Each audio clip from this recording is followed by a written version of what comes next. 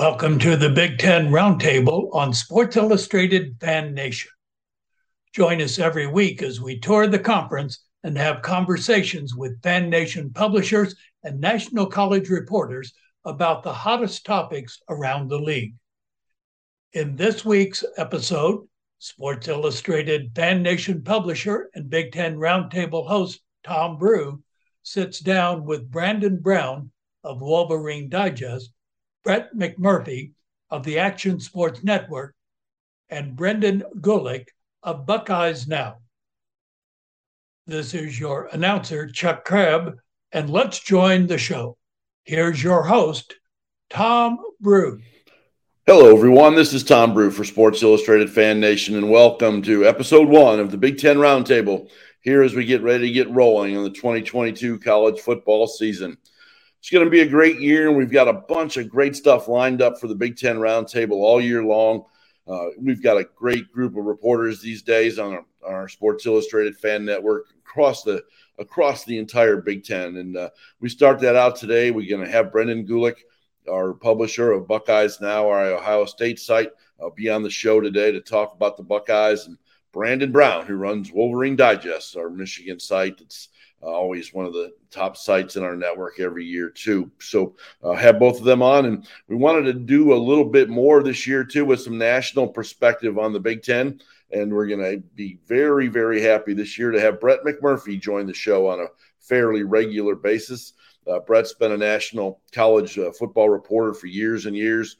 He's been on CBS Sports and ESPN, and mostly for me, we used to work together. I was his college football editor at the Tampa Tribune way back in the day, and we're going to have Brett on the show later today to talk about the new Big Ten TV contract, which is massive and far-reaching in its effect on what's going to happen to the league. And we're going to also talk Big Ten expansion, too. That's been a big, huge topic. And so that's, we're going to have a full action-packed show here in Episode 1 of the Big Ten Roundtable.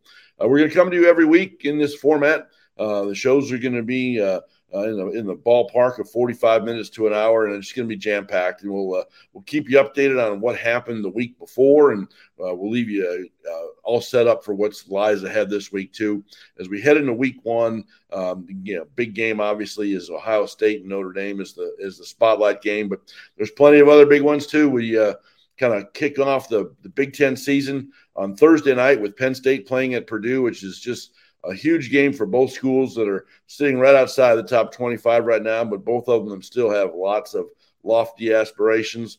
Had a chance to talk to Purdue quarterback Aiden O'Connell on Monday night to preview this game when we were doing our Boilers Live podcast live up in West Lafayette. And in the story where this video is attached, we've got the link to that one as well. And Aiden talked a lot about how well the Boilermakers are prepared for Penn State and really looking forward to making a run in the Big Ten West. So it's a great way to start the season on Fox, national TV game Thursday night, and certainly looking forward to that. And, of course, Friday night, national TV as well, Fox Sports 1 for Indiana and Illinois, and then a whole shebang of games on Saturday as everybody gets rolling here in week one.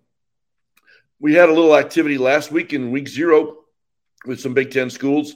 Northwestern and Nebraska kicked off the season way over in Dublin, Ireland. And what a great setting that was. Followed our Nebraska sites and our Northwestern sites both all week long. And both those teams had a great time over there. But Northwestern pulled out a huge win. They racked up more than 500 yards on that Nebraska defense and won the game in the fourth quarter. A big win for Pat Fitzgerald and his team. And of course, just another devastating loss for Scott Frost and the Cornhuskers, who once again had a lead in the fourth quarter and let it slip away. And Illinois opened its season 2. They had a week 0 game with Wyoming and looked really good. So they're kind of rolling into Bloomington on Friday with a game under their belt already, too. So week 0 certainly was very, very entertaining and getting the ball rolling. And, of course, now we're all set to go with college football, and we're good to go. So it's so let's get rolling with the show. We're going to break this show up into 4 segments each week, and we'll have Brandon Brown from Wolverine Digest first, followed by Brett McMurphy from Action Sports Network, and then Brendan Gulick from Buckeyes Now after that. And then when we're done, we'll take a look at the full week 1 schedule, as game times, TV information, point spreads, and the whole shebang. So you've got you'll be well set to head in to the weekend when we get rolling for week one of what should be a terrific Big Ten season all year long, and really looking forward to being a part of it. So when we come back, we will we'll visit with Brandon Brown of Wolverine Digest, the defending Big Ten champions, so they get the first slot right out of the gate. So we'll be back after a word from some of our sponsors, and we'll talk some Michigan football with Brandon Brown right when we come back. And here they come, and Indiana got to him. Indiana football is back. Hoosier fans, Indiana football tickets are on sale now. Catch the action this fall at Memorial Stadium as head coach Tom Allen leads the Hoosiers into battle against 7 different home opponents this season. Purchase your tickets today for the home opener against the Illinois Fighting Illini on Friday, September 2nd. For more information, visit IUHoosiers.com. Support the Hoosiers in 2022. Go IU. All right, welcome back into our first section here on episode 1 of this year's Big Ten Roundtable podcast. And we started off with the champions. I guess it's the only way to do it. So we're going to bring in Brandon Brown, our publisher from Wolverines Digest. Brandon, welcome to the Big Ten Roundtable. And I'm sure you, much like me, were both just really excited to get another college football season rolling. Can't believe it's here. Couldn't be happier about it. Yeah, I'm really looking forward to this year and really appreciate you having me be a part of this thing. It's absolutely my pleasure. Looking forward to it. And got a lot of great guests this first week, and you get the benefit of hail to the victors, I suppose, the defending Big Ten champions, the Michigan Wolverines. We're going to start off section 1 here with you, and we've got Brett McMurphy, the national college football writer, who's been a longtime friend of mine, on after you, and then Brendan Gulick from Buckeyes Now on our Sports Illustrated FanNation network, coming up at the end, and got all sorts of stuff to go along as well. A quick little recap of week 0 and looking into week 1. But let's dive in first to the Wolverines. Obviously, for the first time in the Jim Harbaugh era last year, they got it done. Finally got his first Big Ten title, and made the college football playoff, and that was certainly for Wolverine fans something that they've all been waiting for a long time. So, but obviously, here we go into 2022 now. So, tell me a little bit about what kind of carryover we might see from that, from a confidence standpoint, and what we might expect both sort of mentally and physically from the carryover from that heading into this year. Yeah, I mean, it's an extremely, extremely confident group with good reason. You just mentioned, the dominant win over Ohio State, kind of imposing their will, the 39-point victory over Iowa in the Big Ten title game. And then, the playoff didn't go very well against Georgia, but they were there and they got a taste of it. They got a chance to see what that was like. And like you said, 7 years in the making under Jim Harbaugh. So a really confident group. They returned just about everybody on offense. They didn't lose much there at all.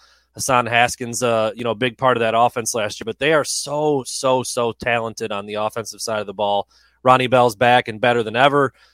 Offensive line lost a couple pieces, but might actually be improved with a transfer center and Oluwatimi, who's on the NFL draft board. So that offense is going to be stacked. The question marks are on the defensive side, where you lose a guy like Aiden Hutchinson, you lose David Ojabo, Daxton Hill, Josh Ross, some key guys from that defense last year, and you also have a new defensive coordinator. So there's going to be a lot of question marks over there, but they are talented. They have done some things, just not consistently. So everybody's kind of waiting and seeing what the defense is going to look like and how they call things without 2 dominant pass rushers and stuff like that. But confidence-wise, man, these guys are ready to go. They know they can beat everybody on their schedule. That's including Ohio State. In Columbus is a different animal, but they feel like they can win that game, maybe in their heart of hearts for the first time in a long time. And I think that's big. I mean, when you look at what they did last year, they should be a very confident group, and they're not going to be tested really until week 5. So they're going to have 4 games in a row to really ramp things up and iron out any wrinkles that they might have, figure out what's going on at quarterback. I know we're going to get into that as well, but this is a very, very confident group, and the schedule sets itself up in a way that they should roll for quite a while. And then, we're so far away from it, I don't really want to talk about it yet, but that November game in Columbus already looms, because I think Michigan and Ohio State are both going to be favored in every single game they play until that one, and see which way it goes. So very confident group, ready to try to defend that title for sure. Yeah, and I can certainly see that the early schedule is not is not difficult at all. Should give them time, which sort of sets it up because, obviously the big storyline that's been running through Ann Arbor really all winter and summer long and now into fall camp has been the quarterback situation. And, there's that old line that, we've heard years and years and years that, sometimes if you have two quarterbacks, you don't have any, but that's just absolutely not the case here. I think everybody around this Michigan program feels like they can win a whole lot of games with either one of those guys. And there's still not really a full decision that's been made yet, right? That's right. Yeah. So it's funny you mentioned that old adage, and that's been around forever. And typically that's when you're not returning a starter. Like Cade McNamara was there last year and went 12-2 and won the Big Ten and did all those things. So they do have a quarterback. They just also happen to have another one in J.J. McCarthy, true sophomore, who's extremely talented, a little more athletic, has a very, very live arm, and can do some things that Cade just can't physically. We've heard from guys at the Big Ten Network and different places who have seen some practices that JJ's a little too risky at times, and Cade just is not. He's efficient. He's smart, never turns the ball over. Dave Revson said, when Cade's in there, the ball never touches the ground. It's a completion every time. He takes care of it, moves the team down the field, and gets points, and that's obviously very valuable. But he's not the big play guy. He might not be the guy to get the most out of all those talented weapons, and that's where JJ kind of enters the fold. So Jim Harbaugh announced yesterday or the day before, Sunday this week, that Cade McNamara is going to start the season opener against Colorado State, and JJ McCarthy is going to start the second game of the season against Hawaii, which is a night game. Man, Hawaii just got boat raced by Vanderbilt, so I don't know how ugly that one's going to get, but it's this is unprecedented. Jim Harbaugh's never really done anything like this before. Even when he's had a quarterback battle, if he hasn't said anything publicly, we know by the first snap, and then that's the guy, and away we go. This is a different approach. It's either JJ's just too good to keep on the sideline, and they want to see it against another team, or they're giving Cade his opportunity to say, we think you're the guy, but prove it to us. Show us. Let us know that we're making the right decision with you. And I'm excited. I mean, look, from a chemistry standpoint or a distraction standpoint, this might not be the best way to go, but I'm really anxious to see them both in a game this year to see how it looks and see if JJ really is that guy, because he's super talented, seems to have a lot more upside, and now we just need to see it for real, because obviously we don't know what's going on in practice every day. So it's going to be really interesting to see how that plays out. But this is a different kind of move. This is something we haven't seen before. So fans are very, they're on both sides of this. Like, what's he doing? How could he possibly do this going into the season? And others are so excited just to see JJ play that they could care less how it works out. But it's going to be interesting, because I think if JJ does well week 2, I don't know how you go back to Cade. There's so many layers to this thing, and that's what everybody's so anxious to watch now. Brandon, is it your guess that at the very least by the start of week 3, though, that he has to kind of make a decision and commitment here? That's what he said. I mean, he said Cade will start week 1, JJ will start week 2, and then to start the week 3, they will have a starter and a backup. That's the plan. It's tricky, though. Like I said, there's a lot of different layers. I probably don't have time to touch on all of them, but both of these, I mean, Michigan's going to win by 100 in both of these games. It's makes you wonder exactly how challenged the quarterbacks are going to be. What exactly are they going to be asked to do? If you remember back to last year, Michigan ran the ball 40 to 50 times a game through the first 3, 4, 5 weeks of the season as they were bowling people over, and really kind of did that all year. I mean, they were still doing that in the Ohio State game at the end of the season. So, I mean, they could play these 2 games that these 2 quarterbacks are going to start and not throw the ball one time and win no problem. Like, the O-line is going to dominate.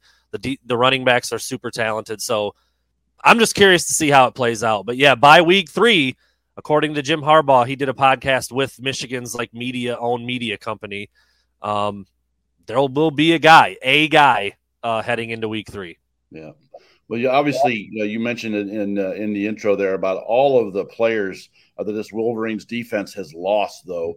They were obviously tremendous last year. Aiden Hutchinson especially sort of just carried this team for a lot of the year, especially in the preseason and getting heads right, for this team to make a run, and they got all that. And obviously losing 4 or 5 big name starters like that. So just kind of Give me a bit of a breakdown as to who do you see on this defense that becomes the stars this year, and what sort of impact the coaching change has to do with any of it too. Yeah, I mean, you're right. Losing 3 first-rounders, essentially. David Ojabo ended up slipping a little bit because he injured his Achilles during his pro day. But they had 3 first-rounders on that team in David Ojabo, Aiden Hutchinson, and Daxton Hill.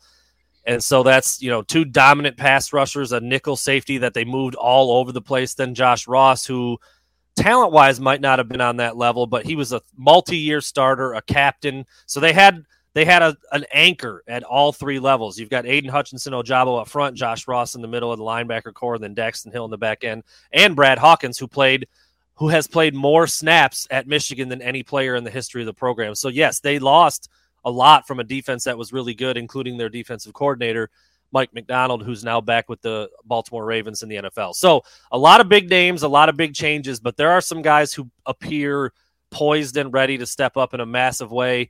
Mozzie Smith, the defensive tackle up front, he was just named a team captain. He's a senior.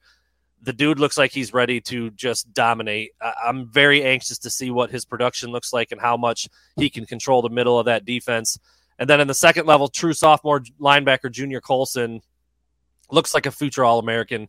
Big, strong, fast, can run. Played a lot last year, but was working his way into it. He'll never come off the field this year. And then in the back end, you do have some talented guys who have played a lot of football. R.J. Moten, the safety, is expected to step up in a big way. And both corners who have started for a couple years now, DJ Turner and Jamon Green. DJ Turner represented Michigan at Big Ten Media Days in Indianapolis. So they do have some guys that have stepped into this leadership role and kind of taken the baton from Aiden Hutchinson and run with it. And they talked about the culture that was broken in 2020, obviously repaired in a major way in 2021 and led them to all those wins. And it feels like it's carried over. I mean, I've been covering the team for a decade now, and there's different vibes every year during the preseason. And last year felt different. And I was like, well, they're saying the right things. It looks good. It feels good, but let's see. And we saw they won 12-2 and won the Big Ten. And this year, I think it feels even more juiced up, even more confident, even more galvanized as a team. So yes, losing a lot of big time players like that from a defense can be tricky to replace, but they've got bodies, they've got talent, and it looks like they've got guys ready to, take the leadership role on and really take it to another level in 2022. One of the things that wrapping up here in week 1 as well myself is when I'm putting together my Big Ten power rankings, obviously without spilling the beans quite yet, Michigan and Ohio State are holding those top 2 spots in some way, shape, or form. But the way I look at it, Brandon, and you tell me if I'm wrong, but it seems to me like there is a substantial gap in talent in the Big Ten this year after Michigan and Ohio State. I don't see anybody else who can step up and challenge either of them for the Big Ten title. Am I wrong? It feels that way. I mean, it does feel that way, but then you look over there at Michigan State, who somehow seems to have Michigan. I know they got absolutely destroyed by Ohio State last year, so that speaks to your talent gap question. But, Mel Tucker's 2-0 against Jim Harbaugh. That's the next thing. Jim Harbaugh checked every major box that he's ever needed to check last year, but now he's 0-2 against Mel Tucker. You got to fix that. Penn State's always recruited well. They've got some talent. They've got seems like Sean Clifford's been there about 100 years, but there's something settling about having a quarterback there who's played that much football. But yeah, then after that, I mean, you think about some of the better teams in the West trying to tango with Michigan or Ohio State, and it doesn't seem like they'd be able to. I mean, you look at the Big Ten title game last year, Michigan won by 40. I mean, that wasn't even a game. And so, yeah, I'm curious to see how it shakes out. It's why you play them. You can't just go off what it looks like on paper, and you can't just look at the roster and say, well, they're better, they're worse, or whatever. But I'm with you. It feels like, is this 1988? Is this the Big Two, the Little Eight, or what? Going back to those old days. But it does feel like Michigan and Ohio State are, head and shoulders above some of the other teams in the conference. Well, I'm glad after week 0 that all those people who kind of crawled out of their rocks last week and said that Nebraska was a dark horse contender, they can all fall back underneath their rocks and leave it at that. And it's Nebraska clearly looks like still Nebraska. So, well, Brandon, thanks very much for being a part of the show this week. You're looking forward to having you on basically every other week all year long and being a part of the Big Ten Roundtable team and really looking forward to getting things going and obviously there's no big games in the non-conference schedule on Michigan's schedule this year to get overly excited about here these next few weeks. But certainly a lot to watch there with Michigan, with the quarterbacks and what goes on with this defense and such. So we'll looking forward to having you on all the time, and we'll see you back here on the Big Ten Roundtable for episode 3 in 2 weeks. Thanks for being a part of it, Brandon. Thanks a lot, Tom. Really appreciate it. Welcome. It's my pleasure. All right. Well, let's hear a word from some of our sponsors at first. And when we come back, we're going to talk with Brett McMurphy, the national college football writer, who's been around a long time at ESPN and CBS Sports, part of the Action Sports Network now. And Brett and I go way back, all the way to our days working together at the Tampa Tribune more than 20 years ago. And he's Mr. Knowledge when it comes to college football all over, and he's going to bring a national perspective to our Big Ten stuff all year long. So when we're done here, we'll hear from some of our sponsors, and we'll come back with Brett McMurphy right on the other side. Welcome to the Newcomb family. My name is Jim Poole. I'm the president and CEO of Solace Life Sciences, the neuroscience company that makes Newcomb. And what is it? It's simply a technology that when you're feeling stressed or you're not sleeping well, whatever it is that life brings you, Newcomb is a tool that predictably, safely, and reliably is going to take good care of you. Find a comfortable place. Put the disc on, eye mask, choose your track. You're going to lie down. What's going to happen? Your mind's going to wander. But here's how you'll know Newcomb's working. You'll begin to feel your body separate from your mind. Your mind's going to wander, and your body's going to feel heavy, and your respiration's going to slow down. And you're going to go somewhere where your mind just wanders and your body heals. And then at some point, you just kind of come to. Simply take off the eye mask, stop the track, take the disc off, and off you go. All right, welcome back to the second part of our Big Ten Roundtable podcast. And one of the things we definitely want to do all year long is have some national voices lend their opinion on Big Ten-related matters as well, too. And really happy to bring in Brett McMurphy today, a longtime national college football insider who's with the Action Network now. Brett, how are you? Good, Tom. It's been a while since our days at the Tampa Tribune. May it rest in peace, but it was good catching up with you at Big Ten Media Days back in July.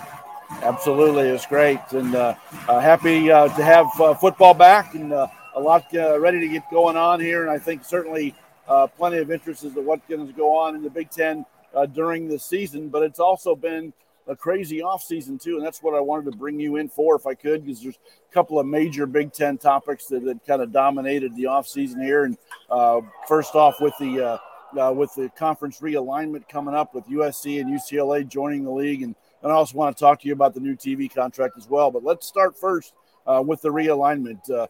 I know I was a little surprised when it happened that they were able to finally get that rolling. But what was your first reaction when you saw that UCLA and USC joined the league, and where this is all going to wind up playing out? Well, Tom, I was actually on vacation, my first trip around the links at Pebble Beach, and I was on the third hole of the par 3 course when my phone started blowing up. So, yeah, I was caught by surprise how quickly it moved. Obviously, it was kept quiet for a while, but since that happened, I've been talking to a lot of people, and, I reported back at Big Ten Media Days that the Big Ten would expand beyond 16. Based on what my sources are telling me, I feel very strongly that will happen. Kevin Warren did an interview with Bryant Gumbel on HBO recently, and he was asked, do you foresee your conference going to 20 schools? He didn't say maybe. He didn't say it's something we'll look into. He said yes. Well, what I've been told from my sources is that Oregon, Washington, Stanford, and Cal, they will be brought into the league unless Notre Dame comes in. Then you can take one off that list. Obviously, Notre Dame has an open invitation to join whatever they want. But I do expect those 4 to come in. One of the big negatives about USC and UCLA joining the league is the amount of travel that their student athletes would do. Well, that's not going to be an issue. How do you solve that? You bring in 4 more teams from the Pac-12. I expect that to happen. I expect them to come in the same season in 2024. That's when the Pac-12 grant of rights ends. And also, you're not going to – if you're a conference and you're bringing in 2 new members in 2024, are you really going to wait and stagger it and bring in 4 more in 2025? The question is, when does this happen? It could happen tomorrow. It could happen next week. I think more than likely it's in a few months. I do believe, though, Tom, that these moves will be made, or at least not made, but will be announced before January 1st. So we'll have to see what happens with that. Yeah, I know. With the Big Ten, it's such a travel thing for the West Coast schools coming and going. I think a lot of the Big Ten schools are kind of looking forward, though, to being able to drop in and make a West Coast trip. The football games would almost be like a little bowl game getaway for fans, and that the feeling I get from my people, especially close by here at Indiana and Purdue, is that they're loving the whole idea of having LA involved and having a nice road trip, and certainly enjoying maybe some basketball weekend. Same thing where you're catching UCLA and USC at the same time. So that one-time trip for the current schools is I can see being a fun thing, but man, I can't imagine for UCLA and USC to be coming back and forth all the time. I'm sure they need to find some good sponsors for some corporate jets, maybe. Yeah, and look, that's why, again, that's the only negative, well, other than blowing up the Pac-12, but that's the only negative that I've heard about USC and UCLA is the amount of travel. Well, the way you solve that is you add 4 more schools out there, and so that limits their travel. And yeah, you're right about the teams in the current Big Ten coming out to the West Coast. And forget about it being a bowl trip. The coaches that I talk to love it because what does it do? It opens up the state of California for recruiting. Now you can recruit kids in the state of California because you can tell their parents, hey, we're going to be out here playing, maybe not every week, but once or twice a year. And, you can see your kid also. So that's a big thing. And also, more importantly, it now makes the Big Ten the only college conference that is locked into the 3 major media markets in Los Angeles, New York, and Chicago. Obviously, that's been a huge thing in all of this is the TV stuff, and it's certainly a natural segue to kind of what comes next for us. The Big Ten announcing that huge new TV deal. Obviously, Fox and NBC and CBS all involved. Peacock on the streaming end and such, but no more ESPN though. It's not part of that partnership deal, but obviously the dollars are massive, aren't they? Yeah, they are, Tom. I mean, everyone's basically reported it between $7 and $8 billion. I was told that basically there's an escalator in there that will, give the Big Ten more money if they add more schools. Obviously, specifically Notre Dame would create the most increase in the media rights. But also, something you mentioned about ESPN, and I think, don't count ESPN out yet, because if the Big Ten has those 4 Pac-12 schools, they could have a late night after dark with Big Ten, and ESPN could come in and be part of that broadcast group. It would obviously not, demand the amount of money that the Fox, CBS, and NBC had, but it would serve a late night niche. And if you've got 6 Pac-12 schools out there, you've got Big Ten schools going out in there and playing on the West Coast, I could absolutely see ESPN being involved in that. So you're right, at least right now, count them out, but maybe long term, by the time 2024 gets here, maybe they're back as a part of the Big Ten. And then, my gosh, if that happens, to have the Big Ten be locked up with Fox, ESPN, CBS, and NBC, I mean, that's something only the NFL does. And, kudos to Kevin Warren, just an incredible job. And I know you guys and you and your listeners remember, it wasn't that long ago that everybody was down on him for the way the COVID got handled and kind of communication between teams and the league and so forth and so on. And now they're like, when can we get this guy a raise? So it's funny how things flip so quickly, but Big Ten's, there are no more Power 5 conferences. It's basically 2, the Big Ten and the SEC. They're King Kong and Godzilla, and you can decide who's who, but they're calling the shots from here on out. And what I find amazing too, Brett, is that it has become this sort of Big 2 now. Is I'm really, really curious to see what happens with who the SEC chooses to grab next as well, and what's going to wind up happening with what's left over with the ACC schools or the Big 12 schools or whatever's left of the Pac-12. I mean, can you imagine like a 3rd or 4th group getting put together somehow, some way, or is this going to be all about the Big Ten and the SEC running everything from here? Well, Tom, they'll definitely run everything. I think we'll end up with 4, quote, power conferences, but there will be the big 2. I mean, it wasn't that long ago there were 6 AQ conferences or 6 power conferences, and the Big East was one of those. Well, what happened? The ACC raided the Big East, and then we're down to the Power 5. So what's going to happen now? The Big Ten gets the 4 Pac-12 schools, and then the Big 12 throws a lifeline to the 2 Arizona schools, to Colorado and to Utah.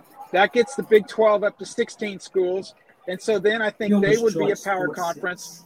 I think the the Pac-12, unfortunately, I don't see them lasting much longer. They've been around 107 years. I don't know if they're going to make it 110. As far as the ACC, the good news is for the ACC conference, their media rights go for another 14 years. The bad news for the ACC schools is their media rights go for another 14 years. Because make no mistake, the ACC is where the SEC top 4 targets are. North Carolina, Virginia, Clemson, and Florida State. But unless they can find a way out of that media rights deal, the SEC is going to stay at 16 because there's nobody in the Big 12 they want. There's nobody in the Pac-12 they want. Certainly the SEC and the Big 10 are not going to take members from each other. So the SEC may have to wait a little bit to bulk up its membership to 20, at least until these ACC schools can find a way out of that media rights deal.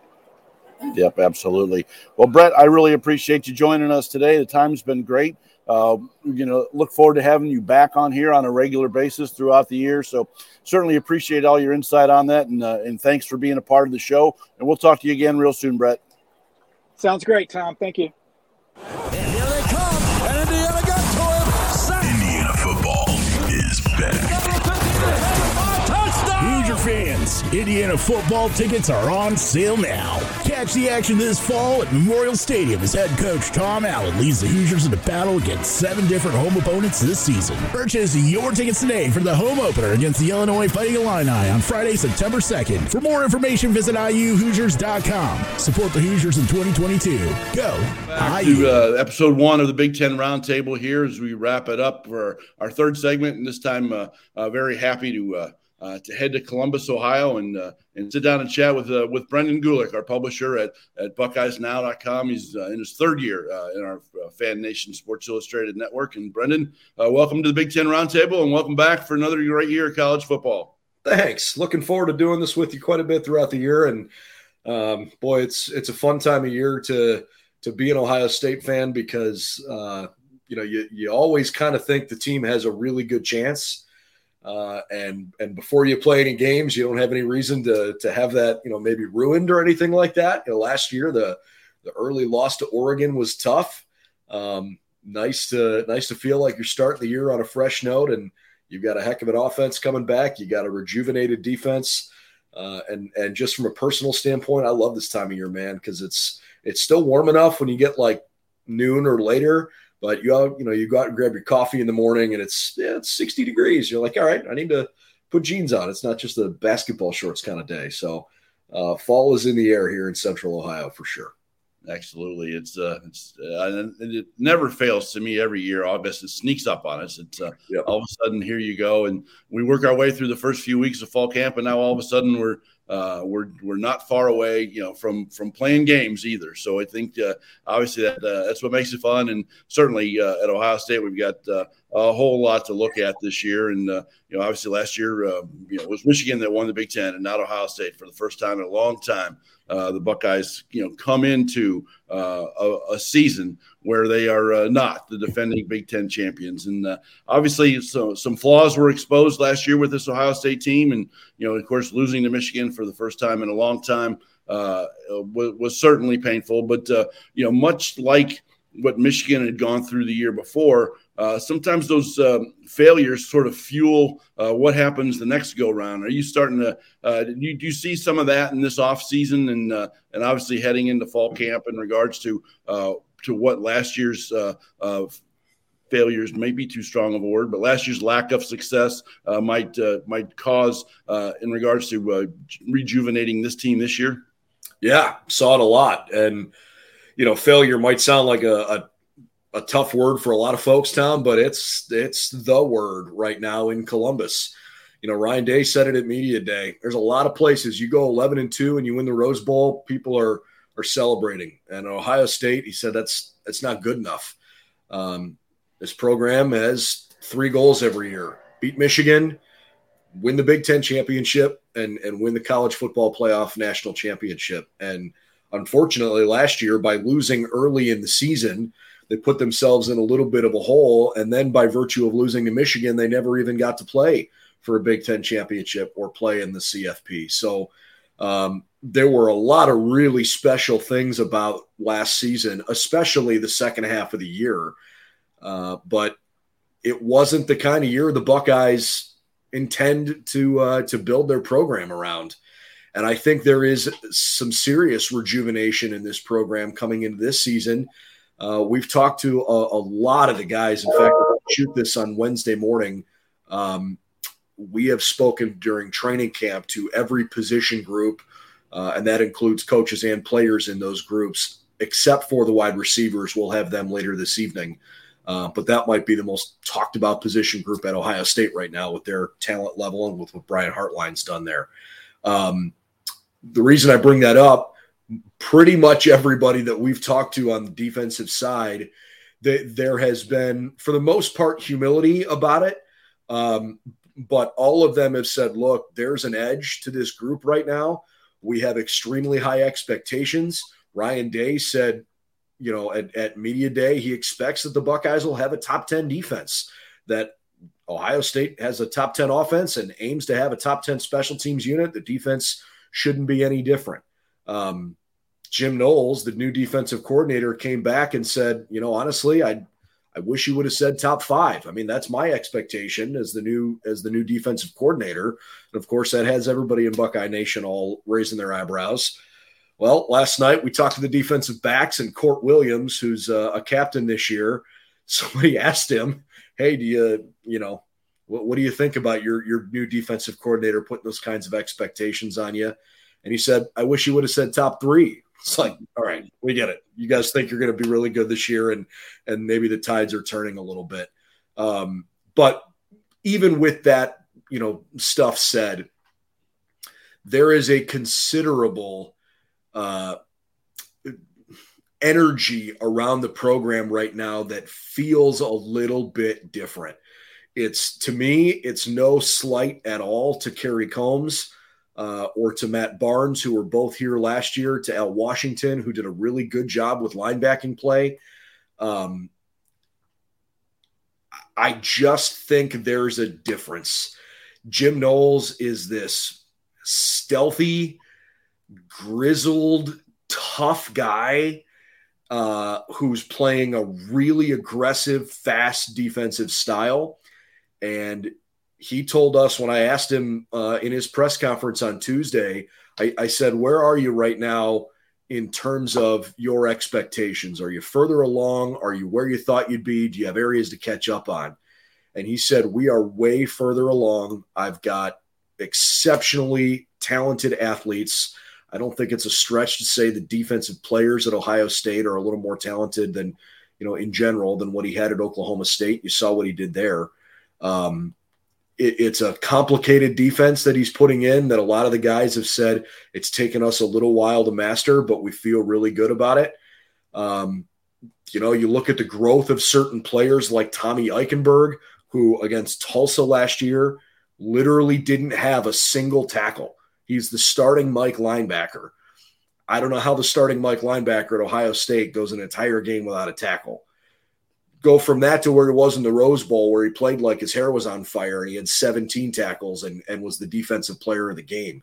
It was such a young team last year with a group that certainly had some talent, but maybe wasn't quite clicking. Tough system, early season loss. The toughness was not where it needed to be late in the year. I think that's really fueled them. And certainly it feels like this team is going to go as far as the defense is going to take it, because the offense is so loaded. And I think the defensive players and staff have really, really accepted that challenge.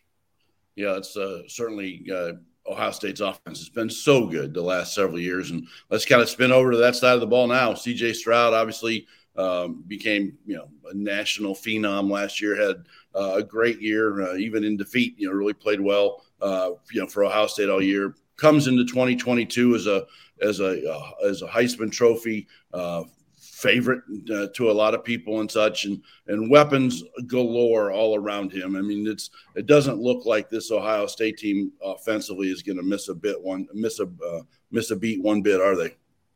No, I mean, there's no reason to think that. Look, they lost 2 starting offensive linemen, but I think there's a substantial difference in the offensive line this year in that last year, Tom, it kind of felt like they were playing 5 tackles or at least 4 tackles and then some guy that was snapping the ball. Luke Whippler took good strides as the center last year, and I think he's, easily the team's best option at that position. But they've now put themselves in a spot where Paris Johnson, who's naturally a tackle, is going to play tackle, and DeJuan Jones has actually cut a little bit of weight and has really, I know it sounds silly, he's really taken football extremely seriously because he was such a serious basketball player for a while and just a big dude that could move a little bit. Now he looks like a right tackle and he can play like an All-American. And then on the insides, you've got guards that are actually guards. What a concept. The Buckeyes at their skill position spots, I think they've got the best 1-2 punch at running back in the country with Travion Henderson and Mayan Williams. Unfortunately, Evan Pryor got hurt last week and he's going to miss the season. But Dallin Hayden, who's a true freshman, has really come on nicely.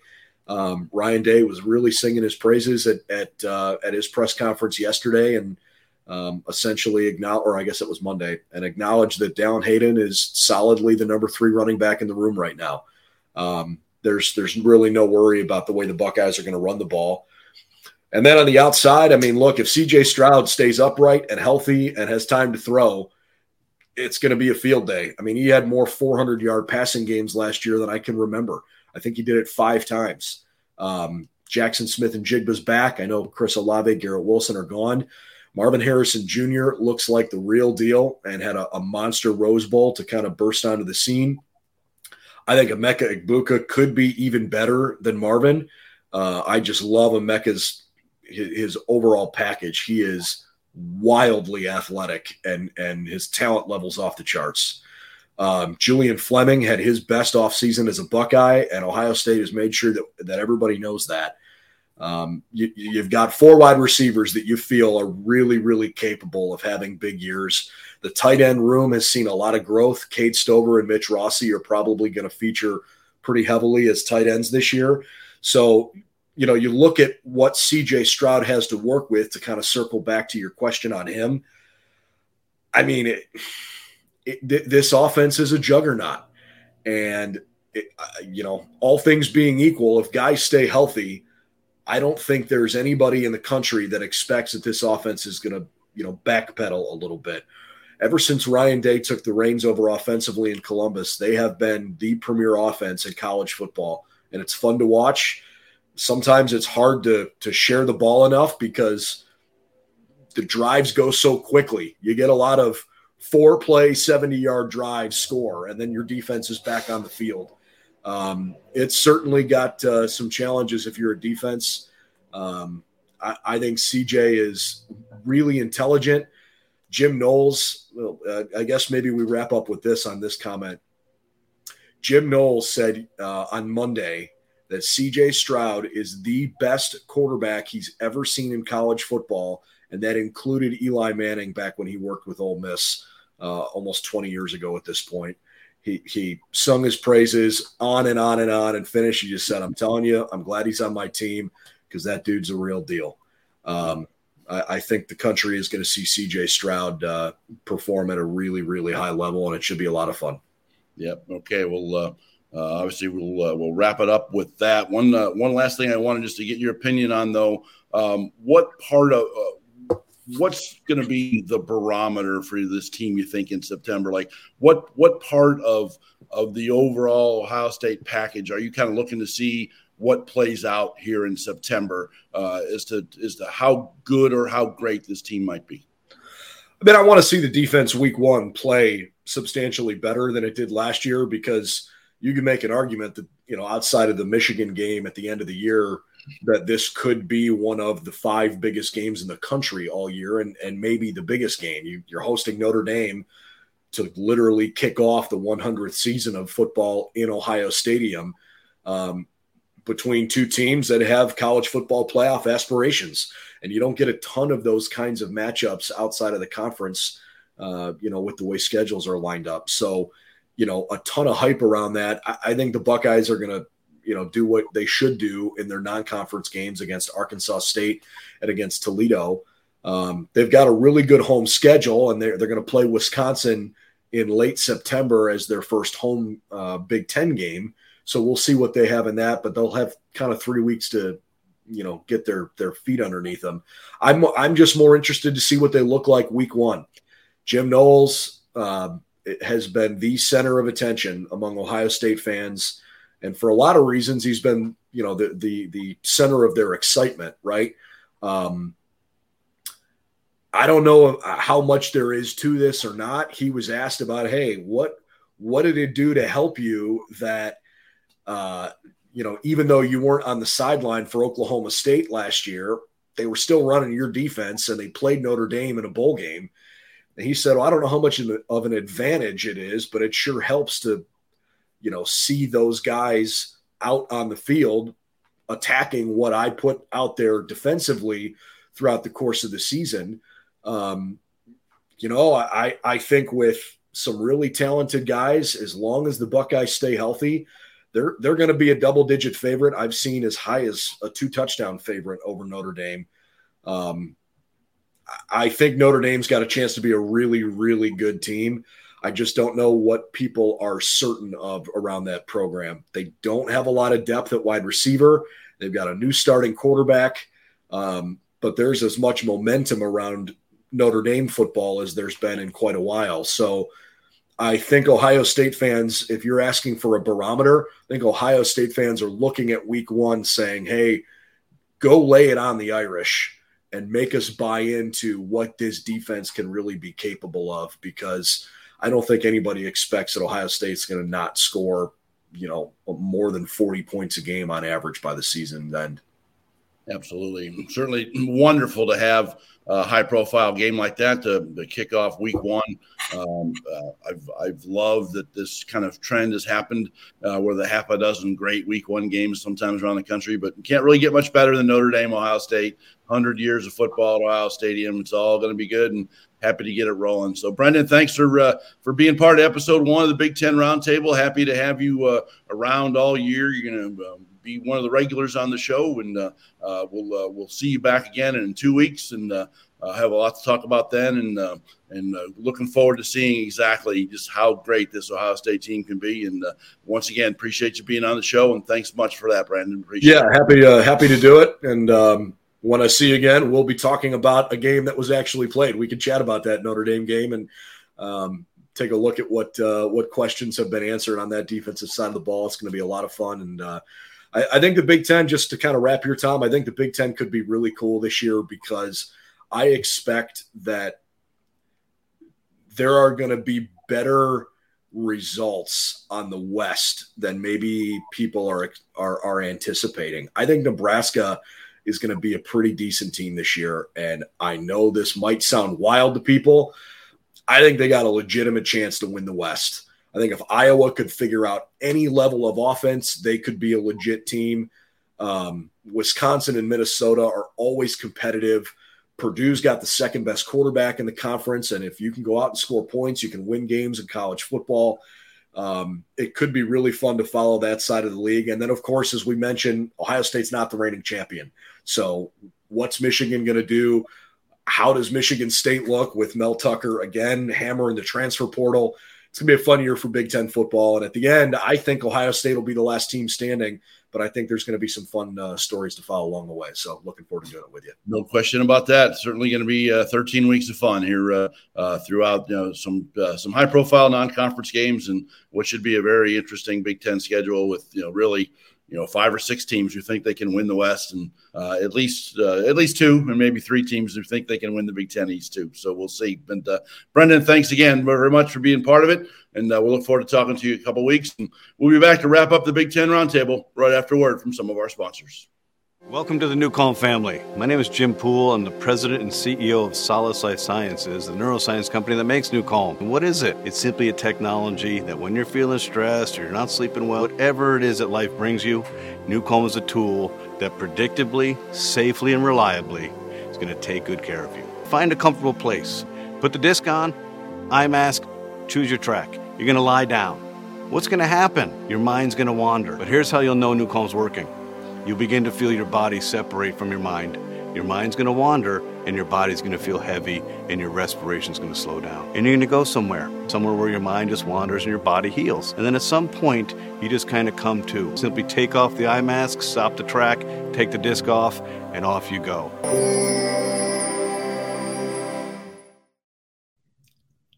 Hello, everybody. We're back now for the fourth and final quarter of the Big Ten Roundtable, where we're going to kind of take a quick tour around the league real quick and make sure everybody knows who's playing where and kind of what I think everybody should be looking for in all these games as we roll into week one with everybody in action this week going forward. So it should be an enormous amount of fun this weekend. It starts on Thursday night in West Lafayette, Indiana, when Purdue and Penn State get together. Both teams are not ranked in the top 25 now, but both getting a whole bunch of votes. And I think both of them have plenty of opportunities to think that they can really make some noise here in the Big Ten this year. And really excited to see it, certainly for Purdue, which has never won the Big Ten West and has never had a chance to play in a Big Ten championship game. They feel like they could do that this year. And obviously, this is a tough crossover game, but 8 o'clock on Fox on Thursday night gets the Big Ten season rolling with the first conference game of the year, and Penn State comes into that game as a 3.5-point favorite. Minnesota is also playing on Thursday night. They have a 9 o'clock Eastern time kickoff on the Big Ten Network.